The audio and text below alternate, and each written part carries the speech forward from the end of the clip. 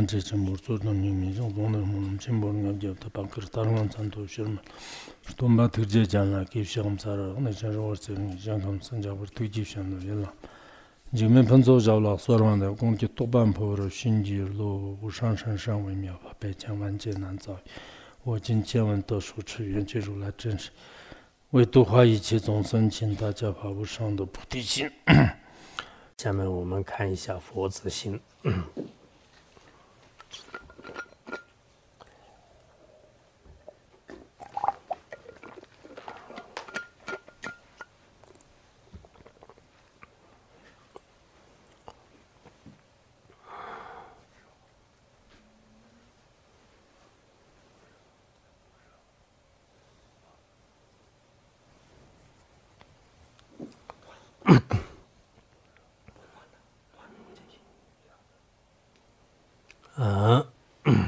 下面说，再来看看，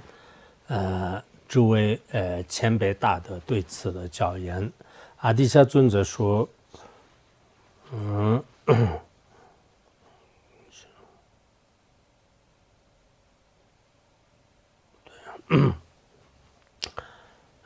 阿底峡尊者啊，就是说是诸位道友在轮回的照射中，无有快乐。还是要走向解脱的干底，因为轮回当中不管在哪里都是这个就是逆照，就是不会有好的那种快乐，一定要就是走向这个彼岸，就是解脱。有时候虽然这个清净数次三界，但如果没有对三界轮回升起厌离心，那仍旧呢轮回的因啊。我们这个虽然受的这个别解脱戒，这个。菩萨戒和密乘戒就是戒律受得特别特别好，但是如果一个人就是对三界轮回厌离心这种处理性没有的话呢，结果就是每次受这些戒了，就是那小乘戒可能是这个轮回的因，但是菩萨戒和密乘戒会不会变成呢？也是，就是所以我们如果没有处理性的话，表面上看呢什么这个出家人也好，或者受菩萨戒的话呢，就是实际上是还是这个轮回的因。中东巴格西也说啊，就是说是日夜修行轮回痛苦，只有了知这一点而生起畏惧，才会想获得解脱。如果我们天天的是像以前的什么江阿格西和朗日唐巴格西一样，就是天天想到这个轮回的痛苦的话呢，实际上就最后呢就是知道啊，就是轮回是很可怕的。这个时候呢，你想会获得这个解脱。其实现在很多人的话呢，根本就是对轮回呢，就是没有什么这种恐惧性吧，就是还甚至的话呢，就是可能轮回当中的所作所为呢，就是自己心甘情愿去接受啊。就是现在很多人，如果我们讲无常的话呢，就是大家就是容易接受；如果我们讲一些比如说一直善知识的话呢，就是也可能容易接受。但一讲到轮回的痛苦的话呢，好多人就是觉得说轮回可能是苦的，但是呢，我这里面不管怎么样，就是可能是解脱不了的，就是所以这个呢，就是对很多修行人来讲呢是比较难的。就是确实是我们明明知道是轮回是很痛苦的，但是呢，人们都还是愿意待在这样的痛苦当中。不多阿格西曾经也是这样讲，乃至我们将轮回看作无量殿之前，而是在其中无法获得解脱。我们把轮回看得很美，就是像无量宫殿一样的就是觉得特别快乐，生活很有意义。那这样的话，这个人是没有什么希望的，没有解脱的希望，你就只有这个在轮回当中一直扭转。有说仅仅从恶趣当中解脱而转生到人天三趣，也无有安乐。就不要说这个恶趣，就是其实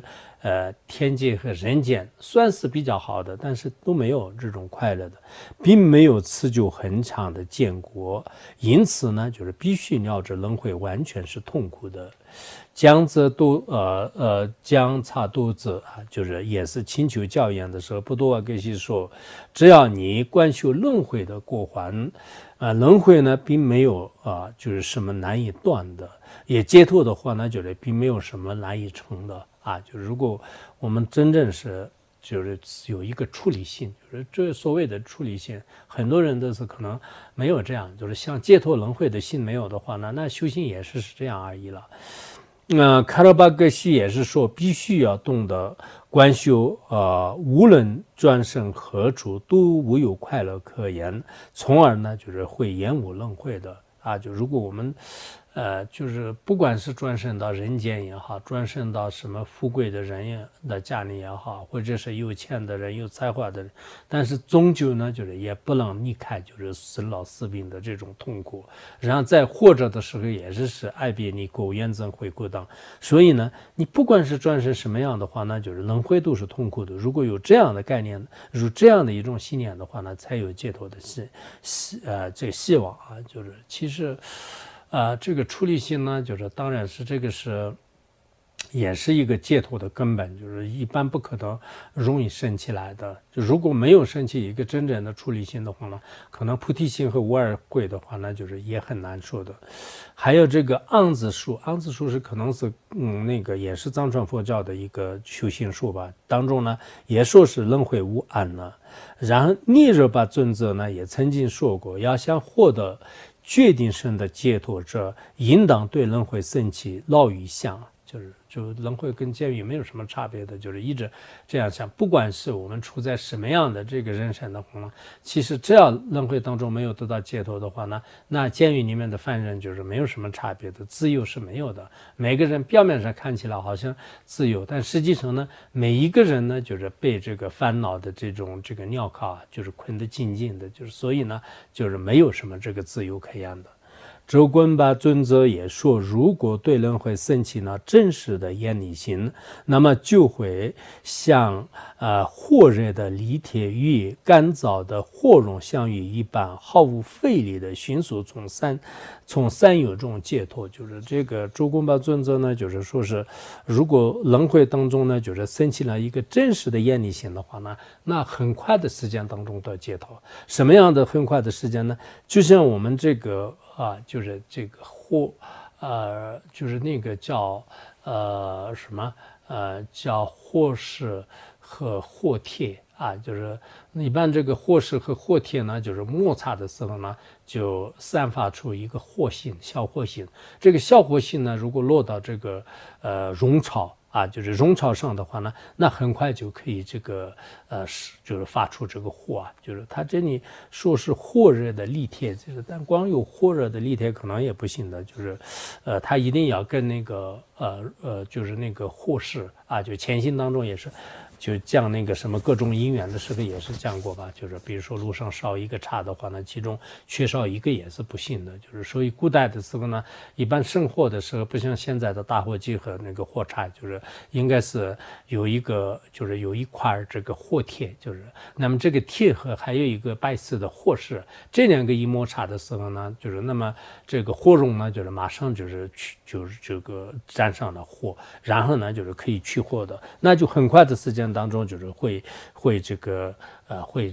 燃起火来，就是同样的道理，就是如果我们有了一个处理性的话呢，修什么法都是可以的，修上师瑜伽也可以的，修这个大圆满也是可以的，修菩提心也是可以的。所以没有处理性的话呢，好像是在冰上建筑一样，就是因为大家对轮回有一个特别坚定的实质，对精神有这个特别坚定的实质啊。尤其是为什么汉传佛教当中经常说是看破尽释啊，就看破尽释，实际上是看破尽释就是一个处理性的前提啊，就是我们这个在藏传佛教当中呢，就经常像是那个舍弃尽释啊，就是舍弃尽释，就是那么舍弃尽释也好，看破尽释也好，如果你对这些法就是没有舍弃的话呢，那解脱就是很难的。为了断除轮回，当下就务必要精进。语法书当中也是这样说：以前一直漂泊啊，就是不能就是自动消失，由于不能就是自然迁出，自然消除。因此呢，就是必须要加以迁出。就是我们的这个轮回如果没有修行的话呢，那你自然而然就是自动的让它消失很难的。迁出的时间呢，就是真如就精神当中获得人身的这个时候是非常重要。然后蓝色数册当中呢，就是也有类似的这个叫宣说。大瑜伽师就是大瑜伽师，也就是那个阿底峡尊者的上师，就是有一个瑜伽师上师嘛，就是他就是把自己的肉都是，虽然他是个凡夫人，但自己的肉也可以就是布施的，就是这个。那么他呢，就是说是如今是适合于牲畜呢，就是分别开了，就是因为一般的动物的话呢，就是他不知道希求解脱，就是我们人的话呢，是知道是这个自己要想获得解脱，所以如今这个时候呢，就正好是跟这个动物呢，就是分别就是区分开来。但现在可能这个时代当中有多少人跟动物区分出来？就是不要说是处理性，就是念一个慈悲心，就是或者说是念一个基本的这个善心的话，那就是很难发出来。就是所以就这些大的就是在世的时候呢，就是可能跟动物这个区分出来的，就是最好是就是现在就是时间到了，不然的话，如果我们就是浑浑噩噩的这样度过人生的话，那跟动物没有什么差别的意思。尼则就是尼我则吧，尊者也说是，正当面临三恶趣时呢，就要立即加以阻断。如果我们现在不注意的话，真的会下地狱，真的会就是堕恶趣，真的会当这个旁生的。所以现在该忏悔的该忏悔，该修行的该修行，该生出离心的该生出离心，应该是短暂的人生当中自己努力的话呢，应该是有希望的。务必要清楚这个关键的一点啊。再说呢，就是佛子无住仁波切也是说，故知轮回苦自心，何当断因诸业火，获得涅槃之果为此精进解脱道啊！就是我们就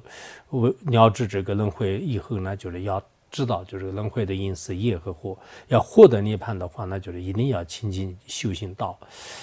他并且呢，就是也是这样实地修持，这样的重视道呢，是解脱的根本。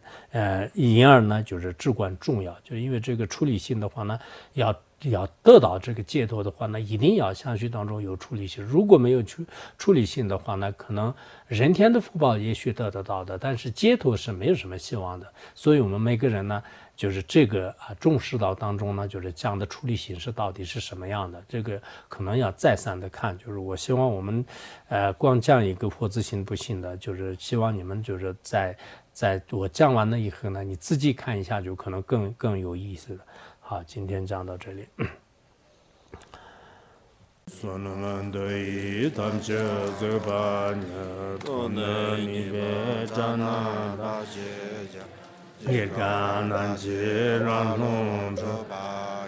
知本从念着